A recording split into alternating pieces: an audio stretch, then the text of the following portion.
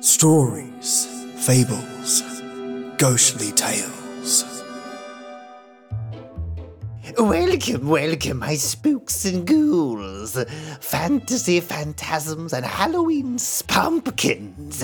And I hope you're having a spookalicious Spooktober, filled with dastardly denizens and devilish door knockers during this Halloween month. Oh yes, and today, my ghostly goss, I bring you 4 tales. The oblite 4 walls to forever call your home, with a bitter twist that leads to yet another beginning.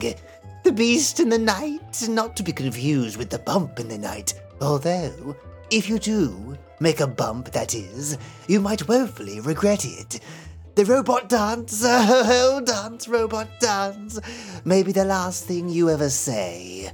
And finally, the auburn wolf, a fleshy wolfy woo who's out to get you. My little lovely ghosts and ghouls, join me for a special October spook. Enjoy.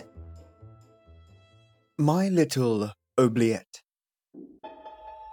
Oubliette Experiment, Trial Number 48.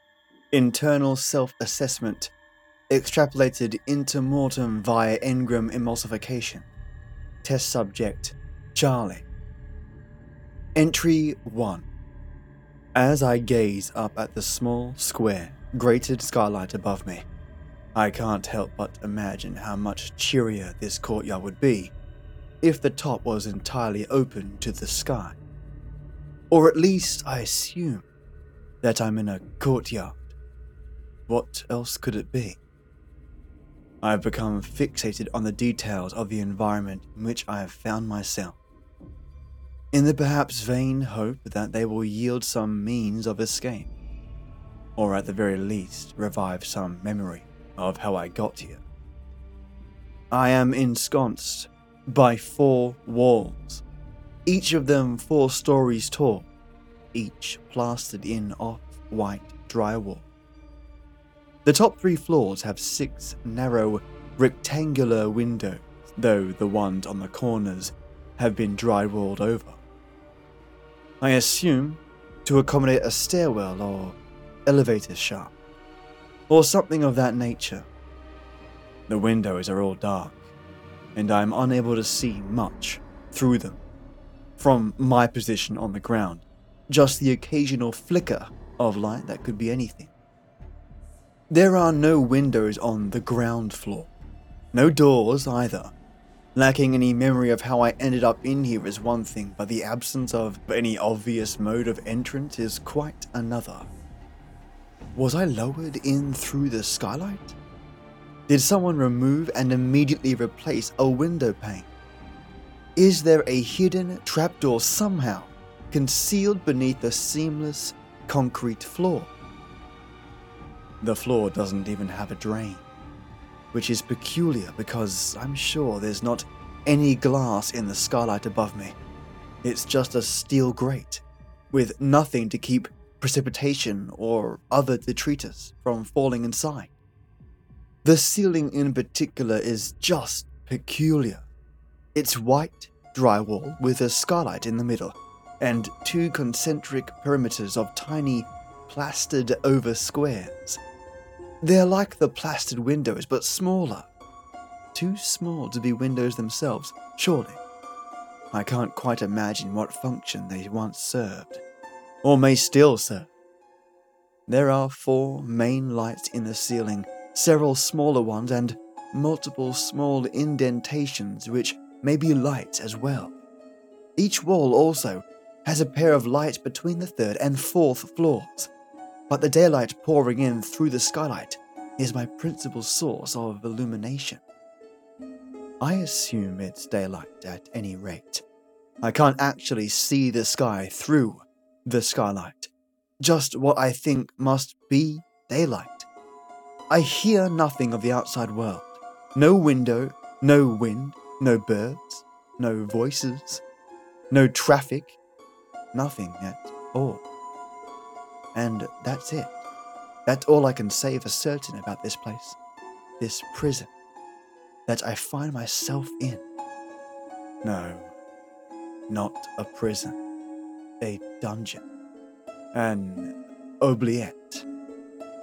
Contemplating the skylight above me has dredged that word from the recesses of my memory, a word which means to be forgotten, ironically enough. Oubliettes were holes built within medieval castles too deep and narrow to climb out of. A prisoner would be sealed into one and left to slowly perish. My little oubliette is far more spacious than the ones found in an old torture chamber, but I am nonetheless convinced that that is what it is. I must have been thrown in from the grate, which perhaps explains my lapse in memory. My head doesn't hurt, however, and I see not a single drop of blood anywhere, nor any other sign that I have suffered any injury. I tried to remember how long I've been here, but once again am forced to concede failure. Taking stock of my surroundings, I see no evidence of a prolonged captivity. I see no accumulation of urine, feces, or anything of that nature. My body does not appear to be malnourished or unkept. And in fact, I feel absolutely no hunger, or thirst, or all, so much so that the lack of any food or water in my apparently inescapable prison does not immediately concern me in the slightest. I don't bother to shout. I do not plead for mercy. I do not insist upon an explanation.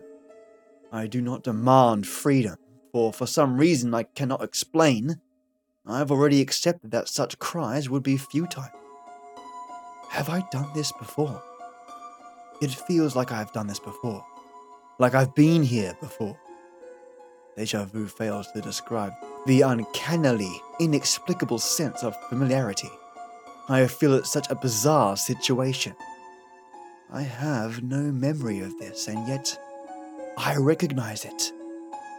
Desperate to escape the turmoil of my own disturbing and intrusive thoughts, I rise and begin to pace the floor.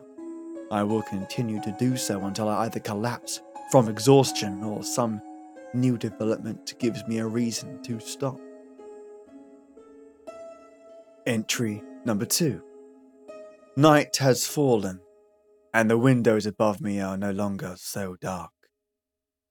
The sky has long since faded to black, and the small artificial lights do little to illuminate the concrete courtyard. Lights on the other side of the windows have come to life, shining down in my little oubliette and giving me a glimpse of the hallways that encircle me. I still can't see much from my position, but I can see shadows crossing from one window to the next from time to time. This place is not abandoned. There are people in those halls. None have yet dared to venture close enough for me to see, and I am forced to wonder if they even know that I am here. If this is an oubliette, as I believe, then I was left in here to be forgotten.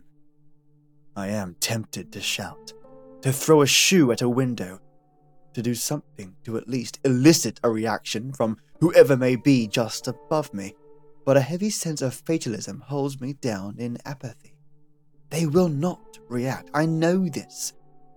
I don't know how I know it, but I know it regardless. Instead, I sit in the center of the room to ensure I am fully visible to those above.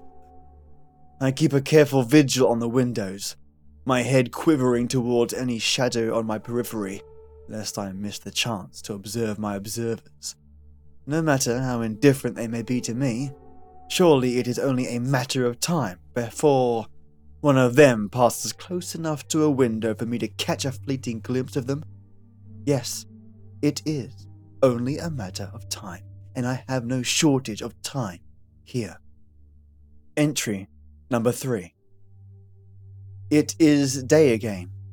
I do not remember falling asleep, and I do not remember waking up. But I do remember the day before. This lifts my heart somewhat, and I take it as a sign that I am making progress. It occurs to me that I have now unquestionably gone at least 24 hours without urinating or defecating, and I remain unbothered by thirst or hunger. I feel my face for stubble and find that there is none. Something is wrong. Horribly wrong. Either my bodily functions are being manipulated somehow, or time or entropy or something else isn't working the way it's supposed to in this place. I paced the perimeter of the courtyard, running my hand along the smooth walls as I do so in the hopes of finding some irregularity or imperfection. I don't bother to watch the windows, since in the daylight they serve only as dark mirrors. If anyone was watching me now, I would never know. I glance upward only to look at the grate, in the hopes of seeing something of the outside world beyond my little oubliette. Entry number 4. It is night once again, but this time I am no longer alone. Behind each window stands exactly one person. I became aware of this presence only gradually as the daylight faded, so it's entirely possible they've been watching me all day. They're all men, I think, but it's hard to know for certain. I can only make out the outlines of their shadowed forms, but from what I can see, they appear to be bald men in lab coats. They're all of seemingly the same height and lanky build as well, so perhaps they are not men but one man, simply repeated over and over again. They do not move in unison, but their movements and mannerisms are all strikingly similar, as well as being eerily familiar. Some jot notes down on clipboards, some occasionally speak in audio recorders or check readings on Geiger counters, and others just glare down at me with a dispassionate clinical interest. They've made no attempt to try to communicate with me, and I've made no attempt to communicate with them. We are each, perhaps, waiting on the other, but I see no point in making the first move. They're the ones in control here, not me. If they just want to see how long I last before I break, I intend to keep my dignity for as long as possible. Entry number 5. Day has returned, but this time without sunlight. The sky above me is overcast, and if I strain myself, I can hear rolling thunder in the distance. The courtyard's lack of any sort of drainage system, originally nothing more than idle curiosity on my part, has now become a very practical concern. I wonder if any of my dozens of observers might be able to trouble themselves to close the grate should it start to rain. I very much doubt they will. I tell myself I am worrying about nothing. The grate is fairly small after all, and my oubliettes' volume is quite large. It would surely require an enormous torrent of rain to cause any significant flooding, and accumulation would more likely prove a welcome reserve of fresh water than an environmental hazard. No, I have far more pressing things to worry about. In the dimmer light of a cloudy day, I can just barely make out the forms of my observers on the other side of the windows. They've been watching me during the day, and it would seem that they are as eternally unmoving as I. More so, perhaps, as at least I can pace around the courtyard. Do these beings, these men who look like but one man, have no more need of sleep or sustenance as myself? Do they have no wants they might wish to fulfill away from their posts, more pressing desires than the unfaltering observation of a lone prisoner? I watch them as acutely as they watch me, hoping to pick up on any sign or clue towards their motivations. I perceive no change in them at all as the day wears on. The only change is that the sound of thunder outside draws closer. Entry number 6. The rain started some time after nightfall. Thunder crackled high overhead as the raindrops strike the hard floor in rapid succession. I can barely see it, for my little oubliette is far darker now than on previous nights. But I cannot help but hear the incessant inundation. The floor is perfectly flat and smooth, so the water spreads out evenly as it accumulates. Accordingly, I have retreated to the far edges of the courtyard, endeavouring to remain dry for as long as possible. When the rain started, I caught it in my mouth before it struck the floor, though I still have no thirst to quench. It felt good, splashed upon my face and running down my throat. It was cold, though, much colder than I would have thought given the clement climate of the oblate, given the lack of any sort of obvious ventilation system other than the grate. It can't possibly be heated. Aside from that, there was nothing strange about the water at all. It tasted clean and pure, and I was glad for it. I do not expect the rain to last forever or for long, and realize that a stagnant pond in the center of my prison will likely not be as pleasant and may even attract breeding insects from above. But there is nothing I can do about that. My observers have finally moved from their posts. They pace now, one and all, back and forth. I see them walk across a window, and when they are in the intervening space, they must turn around and walk across again. This behavior is much more troubling than anything they've done before. At least their previous behavior made some kind of sense, but this? I have no idea what they're doing. They've gone from acting coldly clinical to downright ritualistic, with each crossing of a window feeling like the recitation of a prayer on rosary beads. If they are not all one man, then they are at least all of one mind. For now, there is no variation in their behavior at all. Why something as mundane as rain should prompt such uniform madness from them is beyond me. Despite this, they still keep their gaze fixed upon me when they cross a window, and their movements are synchronized so that there is always at least one set of eyes upon me at all times. Slumping against the wall, I bury my head in my knees and wait for the rain to stop so that this bizarre ritual can be over. Final entry. The rain never stopped.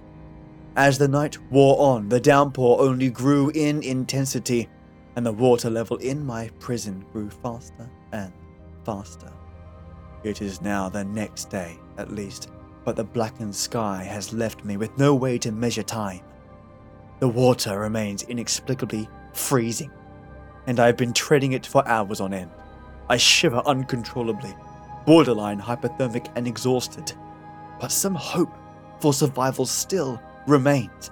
The water has risen so high that I am now able to reach the first floor of windows. With no other choice, I bang upon them, with what remains of my strength, screaming at my observers to have mercy and to let me inside. I can see them clearly now. My observers.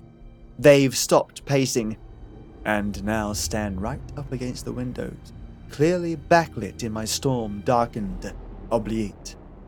They're me, hairless, half-starved, and half-dead, but me, nonetheless.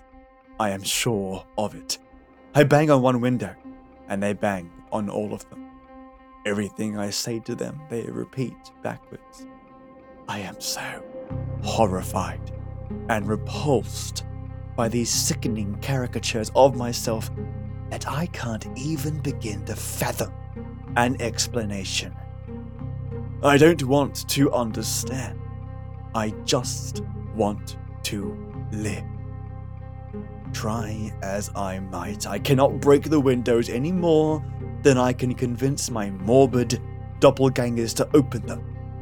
I swim back out into the dark waters and look up towards the greatest skylight above. My final hope, if the water is rising and rising ever faster, then perhaps I can last long enough until it's high enough for me to reach the grate.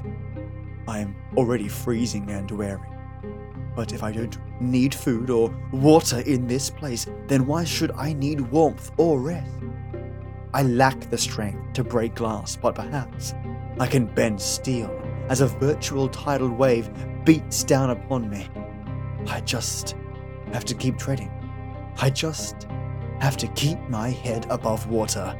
I've lasted this long already. Surely I can last just a little bit longer to make it to the grate. Just a little bit longer, that's all I need.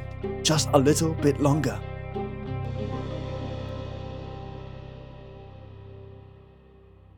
Oblate Experiment Trial 48. Internal Self-Assessment. Extrapolated Inter Mortem via Ingram Emulsification. Test Subject Delta. Entry number 1. As I gaze up at the small, square, grated skylight above me, I can't help but imagine how much cheerier this courtyard would be if the top was entirely open to the sky. Or at least I assume that I'm in a courtyard. What else could it be? I find myself fixated on the details of the environment in which I have somewhat wandered, in the perhaps vain hope that they will yield some means of escape, or at the very least revive some memory of how I got here.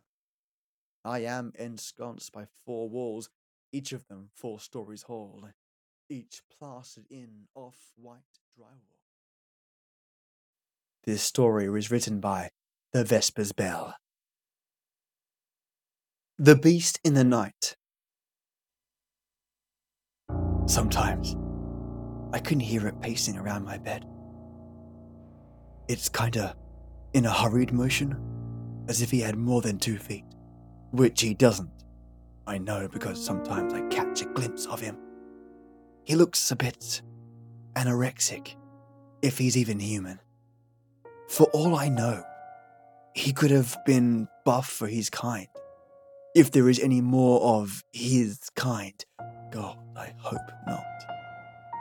His mouth is wider than anything I have ever seen. I think he either broke his jaw or has no jaw. Another thing that doesn't help the fact is that his large, gaping hole of a mouth is accompanied by 2 beady eyes with black skin surrounding them. Another thing that I know is that he is blind. I once met his eyes, but he turned as if I wasn't there. I try to meet his eyes a lot, but I get no response. What makes up for his loss of eyesight is his sensitive hearing. Once my cat jumped off the couch, and the beast heard it from my room. He bolted out of my room and then silence. The next day, my cat was found dead in the backyard, and they all thought a coyote or a stray dog had killed it. I could only make out a huge, human-like bite mark under its torso. He had killed it. He had to have. I have never seen anything that could make a bite so large. All I could say is that a coyote could not have possibly created such a huge bite. Tonight was a different night. I had to sneeze, and I did, but the pillow muffled it. I don't think he noticed. He just turned and scratched my closet door, at least. That's what I thought he was doing. After a while, it seemed as if he was just writing something. To my amazement, he was. I started freaking out once I lost sight of him in the darkness. The only thing that calmed me was the complete silence. My pupils dilated, and I could see in the dark. I saw in the corner where he once crept to, and he wasn't there. Then I heard at the foot of my bed a growl, like an angered dog's growl. My heart sunk deep into my chest, and my heart rate must have slowed down a lot. Even after this, I dare not move. As it crawled slowly, closer to my face, I read its message, carved into my closet door. I heard you.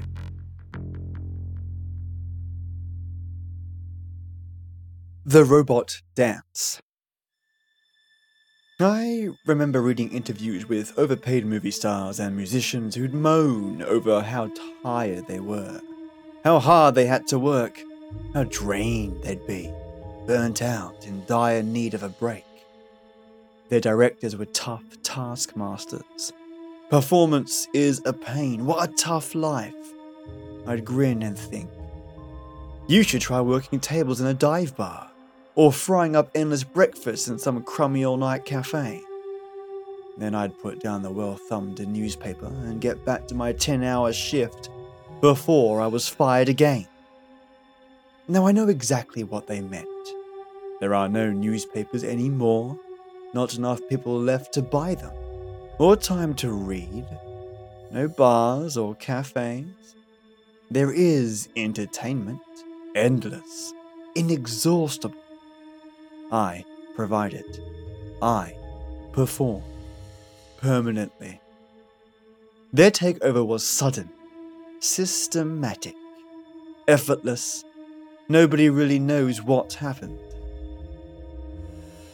There were stories in the news about it. Tiny robots were built to fix us, and something about a message beamed from deep in space. Then there were no more stories. They took all of our information. They don't like to share. Who took control? I saw no androids stomping through cities, shooting laser rifles. There were a few rumors of collusion, of those in power striking bargains. Everything took place so fast. We lost electricity, transport. There was no real news, just gossip, fear. People were scared to stay at home, but the ones who left were never seen again. The most complete, coherent whispers were of an advanced alien artificial intelligence infecting our internet. But as far as I can tell, such talk is idle speculation. We have no idea who they are, what they are. No one has laid eyes on them. There could be many, or there could be one. They let a few of us live. All performers. I must have passed their audition. I used to act a little. It was a pipe dream, bit parts, local plays. To them, the only thing we have of value is art. They can only create coldness, calculation, no cruelty or compassion. They are curious of our songs, our books, our films. They viewed every movie, heard every song, read every story we'd written in a heartbeat. They are already bored. They want more. We are living masterpieces, I tell myself. Beats, working tables. There aren't many of us left.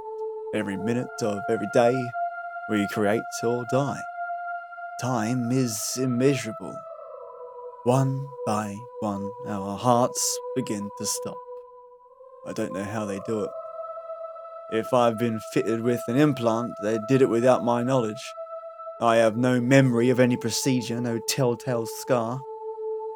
Death is instant. Our every breath is at their behest. The ones who last longest soon learn a few rules the hard way. Don't try to play to their tastes. Innovate. Jokes are met with bafflement, but can still have an impact. They are wary of us standing still or sitting. They can't be fooled by our desperate attempt to suggest it is part of the show. Our benefactors bestow gentle direction. In a buzzing insect voice, a vibration we feel instead of hear. Dance, they say. So I stumble through some moves. I never was worth much on the dance floor. Somehow I satisfy. Perhaps they think I'm being edgy. Perhaps I am kidding myself.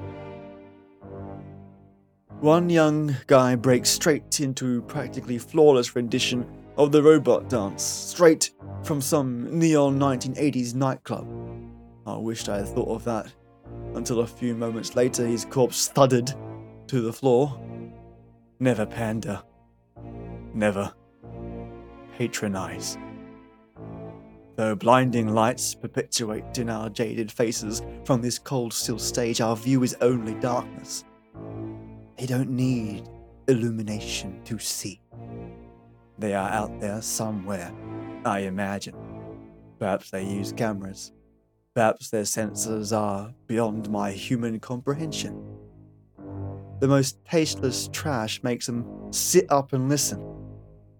They seem to prefer buffoonery to high culture.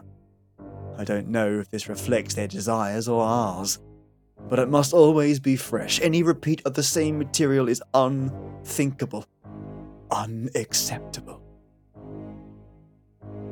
Very occasionally, our routines are met with a scratchy, almost inaudible hum of approval from the gloom. A synthetic symphony. Once I bowed in gratitude, a risk which drew gasps from my compadres.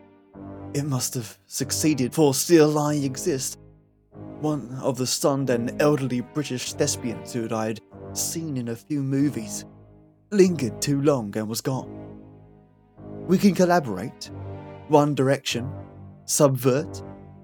Inspired myself and 3 others to hastily recreate the caustic comedy and twisted malice of the old Addams Family TV show, which quickly descended into the recreation of a medieval torture dungeon.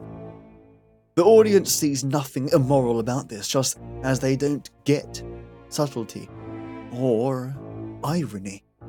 They must have approved, for they produced props for us to use. From the Stygian gloom, props are a rare treat. I did things I never knew I was capable of.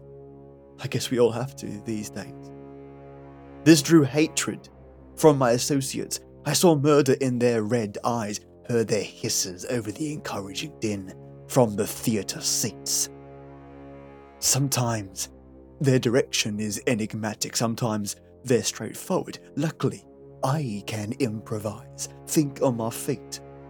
What is left of them? Sometimes we get a real gem, such as, what can't grow can never be beaten. That sort of thing always causes someone to fumble, and so our troop grows fewer in number. Sometimes we get fed mystery meat. Never very much. They like to keep us lean, hungry. All I know is that it's pink and fake and grows in petri dishes. One tall girl, who I might have seen modelling in magazines, seemed to enjoy things to an extent. She was into extreme body modification. They supplied her with knives, and she complied. She was insane to begin with, which made me immensely jealous. By the end, she had no eyelids, no lips, no fingers to grip. So she banged her head hard on the floor until you couldn't see who she'd been anymore. The hiss of rapture came louder than I'd heard before.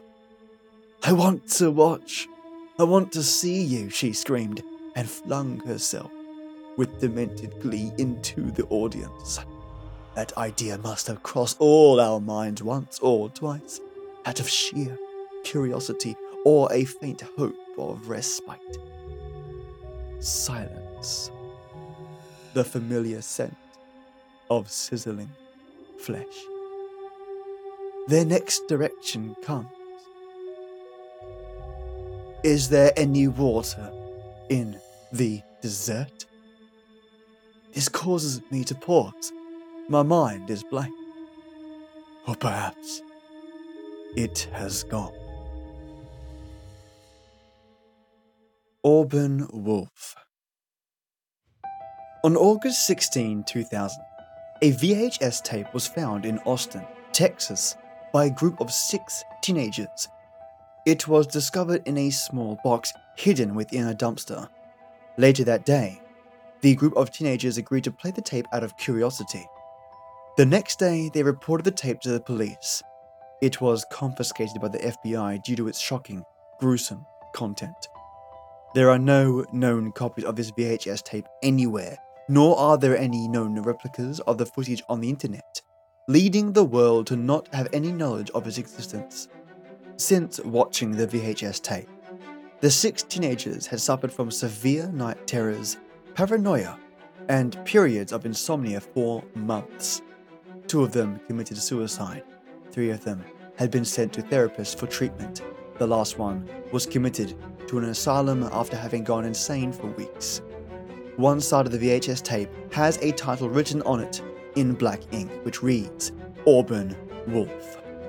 The footage allegedly begins with blackness and silence for 30 seconds before a still image of an unknown forest pops up in color, playing audio consisting of bird chirps, wolf howls, and other natural sounds that one would expect to hear. The forest consists of evergreen trees and small bushes with a cloudy sky shown above. This continues for approximately 2 minutes before another still image appears. But the audio is cut off, and the image is viewed for only 3 seconds. It shows a wolf snarling at something out of the camera's view. The camera briefly glitches when this image appears. Then, the image disappears, and there is silence and blackness again. After 10 seconds, an image presenting white-colored words is shown. Do you fear death itself? Or the cause? You wish to run from what is trying to kill you, but what if you cannot outrun it? Are you ready to see your worst fears come to life? By this point, one of the teenagers was said to have requested that they stop watching the tape, but the others remained adamant on watching the entire footage. The words fade away, leaving a black screen. 20 seconds later, the footage resumes with the same forest being seen, but the camera is moving as if someone were holding it. It slowly pans to the left, viewing numerous trees, until it abruptly moves back to the right in less than a second, revealing something emerging from behind a bush. A wolf is seen walking out. Its appearance is larger than that of a normal wolf, described to be about 4 feet in height and 8 feet in length, with a thick auburn-colored coat of fur. Its claws are long and white, and its eyes are shown to have abnormal coloration. Next to it are 3 pups, their sizes being that of a typical house cat, containing coat of different colors. One was grey, one was white, and one was black. The pups are in poor shape. The grey pup is extremely ill, the white pup is badly deformed, and the black pup is severely injured. The camera zooms in on the pups, glitching frequently while getting a close-up view of them. Some parts of the sick pup's fur are missing, exposing black, decaying skin underneath, with streams of blood flowing down their legs. The pup's eyes were described by the teenager as unnatural and too human-like, also applying this to the larger wolf, who seems to be the parent. Seeing this in the tape, one of the teenagers was stated to have become so terrified that they vomited and left, leaving the other 5 to watch the rest. The deformed pup is seen with its front legs and tail missing, and its legs are bent in an unusual way that made it look less like an animal. One of its eyes is missing, and it walks around on its hind legs, similar to how a human walks, but is shown to struggle greatly with maintaining balance. The injured pup's left leg is skinned entirely, exposing muscle and bone that are slightly covered in dirt. It keeps its left leg lifted to avoid pain, but whimpers loudly, the sound distorted and at a low pitch. The camera gains some static, causing it to lose focus and blur out, and a faint howl accompanies it in the background. As soon as one of the pups whimper, the camera pans towards the large wolf, focusing on its mouth. It appears to drool as a black liquid builds up and spills out of its mouth like a rabid animal, and its breathing becomes irregular. The wolf slowly widens its mouth, exposing its large canines, as well as a second row of teeth further back near its throat. 3 seconds pass, and the screen is black again. It lasts for 5 seconds before a still image fades in with no audio, revealing that the 3 pups have been mutilated, their bodies torn to shreds. Several of their bones are seen on the ground, which the camera focuses on, showing small chunks of body tissue and fur still attached to them. The image gains a red hue gradually, but then a second image shows up, allowing the auburn wolf's mouth to be seen with bits of flesh and splotches of blood stuck to its lips and teeth. The camera becomes full of static for roughly a minute, accompanied by a low-pitched growl, then by demonic groaning, then by a distorted howl. After the static ceases, the camera records a girl playing in an open space within the same forest, throwing sticks and kicking leaves around. The girl is laughing as she frolics around. After the static ceases, the camera records a girl playing in an open space within the same forest, throwing sticks and kicking leaves around. The girl is laughing as she frolics around. The camera moves to the left, showing the auburn wolf standing behind a tree, staring intently at the girl from a distance. The camera zooms in on its face, revealing it to be salivating profusely, with small amounts of blood dripping from the tip of its tongue as it pants quietly. Its body twitches frequently also, as if it's losing patience, in waiting to attack the girl. The wolf lifts itself up, standing on its hind legs. The video develops a red hue again, and the camera shakes slightly. The wolf begins to walk on its hind legs, gradually picking up speed as it gets closer to the girl, who is completely unaware of the wolf's presence. As it closes the distance, it stretches out its front paws. Its legs begin to extend to appear as humanoid arms. Its paws change shape, growing in size. They grow fingers and thumbs, the claws staying at the tips of the fingers. The camera quickly loses its coloring, becoming black and white, and the quality of the video decreases, making it impossible to see the whole transformation in detail. A faint scream can be heard in the background as the wolf moves quicker. The girl is shown noticing the wolf approaching her and heard screaming in horror as she runs for her life. The wolf lets out a howl as it goes back to running on all fours.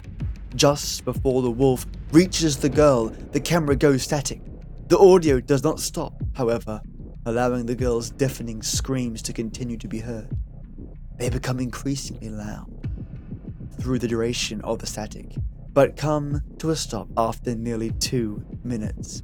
The camera cuts to another still image, this one of a dismembered hand with a pale grey coloration. A second image fades in after 5 seconds, showing guts lying on the ground, as well as a third image showing the wolf holding the girl's head in its mouth. A muffled, faint scream echoes. The camera cuts to black again with no more audio. When the blackness is replaced with footage again, the camera has regained its color, and it is placed in what appears to be a room with no windows, dimly lit by 4 candles. The 4 walls of the room show many claw marks of various lengths. Hanging above the wolf are several short chains that dangle, creating occasional creaks. Entering from the right side of the camera's view is the auburn wolf, and it is seen limping to the center of the room. Its appearance is drastically different from before. Its fur is stained with medium-sized patches of blood, and its back legs are bent unnaturally, appearing similar to the way human legs are bent. Its head has multiple gashes, some deeper than others, and it makes various groaning and whimpering sounds as if in distress. It proceeds to sit in the middle of the room, looking around and at itself. It lifts up its right front leg and begins to nibble on it. After a few minutes of nibbling on its leg, the nibbling turns to chewing and biting. It chews and bites itself for nearly 4 minutes before it suddenly stops, beginning to convulse and gag, making noises that would indicate coughing, human coughing. A music box begins to play in the background, replacing the audio. The wolf bends its back, lowering its head to the floor. Its mouth opens widely, and its body begins to convulse more. The spasms grow more severe as the wolf looks to be trying to regurgitate something out of its mouth. The camera regains a small amount of static and the music box's notes decrease in pitch. As the regurgitating gains intensity from the aggressive convulsions, the music in the background steadily loses harmony and beat. Notes are played at random in a wide range of pitches, rapidly breaking down. The static becomes worse as the camera zooms in on the Auburn wolf slowly. The wolf turns its head to look directly at the camera, revealing its black eyes. Its mouth opens wide for the camera, and the deformed hand of an infant is seen reaching out of its mouth. The video immediately stops at this point, and the color is lost again. The music also ceases. The only audio that can be heard here after a 6-second period of silence is the sound of crying. But there are two voices crying simultaneously, one of a newborn baby and another that sounds like an elderly man weeping. The sound is played for approximately 3.5 minutes before it ends, and the next sound is near-piercing childish scream that lasts for 10 seconds. Then the video cuts to black one last time, and the audio also stops playing. And after 20 seconds pass, the video and audio return in unison. The color also retrieved. The static is gone. What comes next in the video is what one of the teenagers claimed to have prompted 3 of them to leave. The Auburn wolf is no longer gagging and convulsing, now sitting and looking down at what can only be described as a pair of humanoid infants lying on the floor, both of which are surrounded in puddles of a black liquid that seems to have come from the wolf. One of the infants is moving, while the other is motionless. Both of them have umbilical cords attached to their stomachs, but the other ends of them are detached from the wolf. There is uncertainty as to whether the cords were connected to it to begin with. Suddenly, the wolf collapses to the floor, its breathing slowing down as it reaches out with the humanoid hand to stroke the unmoving baby's head. Now, let us die together in peace, the wolf murmurs in a child's voice as it takes its final breath. One of the infants rolls around and lifts itself up with its deformed arms and legs as it clumsily approaches the camera, dragging its umbilical cord with it. It reveals its disfigured face, which is seen lacking the nose, and already decaying darkish grey skin, as well as its more animalistic characteristics. Its eyes are white, which is a possible indication of a major birth defect. It has patches of auburn fur on its body, but the majority of its flesh is bare, dying skin slathered in blood and saliva. It has wolf-like ears with little fur on them, as well as a small dog-like tail. One of the teenagers who watched the last several minutes of the footage was said to have described the creature as being human yet not. They claim that the creature was something so unbelievably horrible and revolting that even the devil would not want to look at it. Further into the footage, the small creature stops about 3 feet from the camera and opens its mouth as if to speak. "Help me. It hurts. Stop it." It whimpers before it falls onto the ground and dies. Its jaw hangs, and a dark liquid flows out of its mouth. Nothing occurs for a minute, but then a large, clawed, animalistic hand comes in front of the right side of the camera's view. It grabs the dead infant by its leg before dragging it out of the room. No later than 5 seconds, indecipherable symbols begin to fade in and out randomly for 30 seconds. Afterwards, the video meets an abrupt end.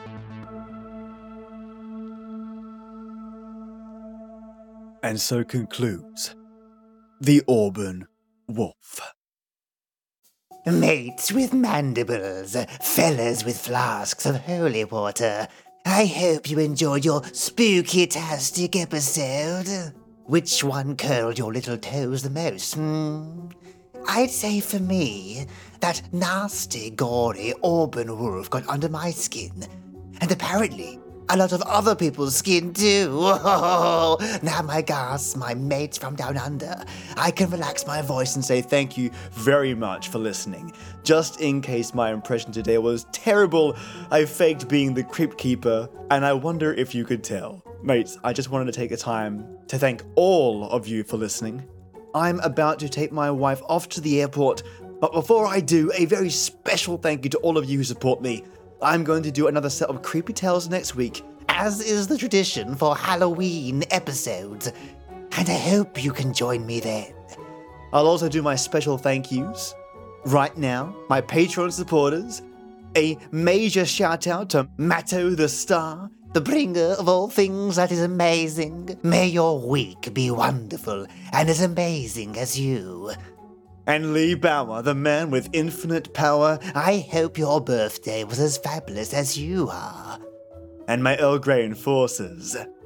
Chad Warren, Just Heather, Juicebox Andy, Peter Raffaelli, Michelangelo Iacone, Divided by Zero, Leah Fassig, Alia Arcane, Solstra, Paige Kramer. Thank you so much, and I'll catch all you lovelies next Monday. Toodaloo!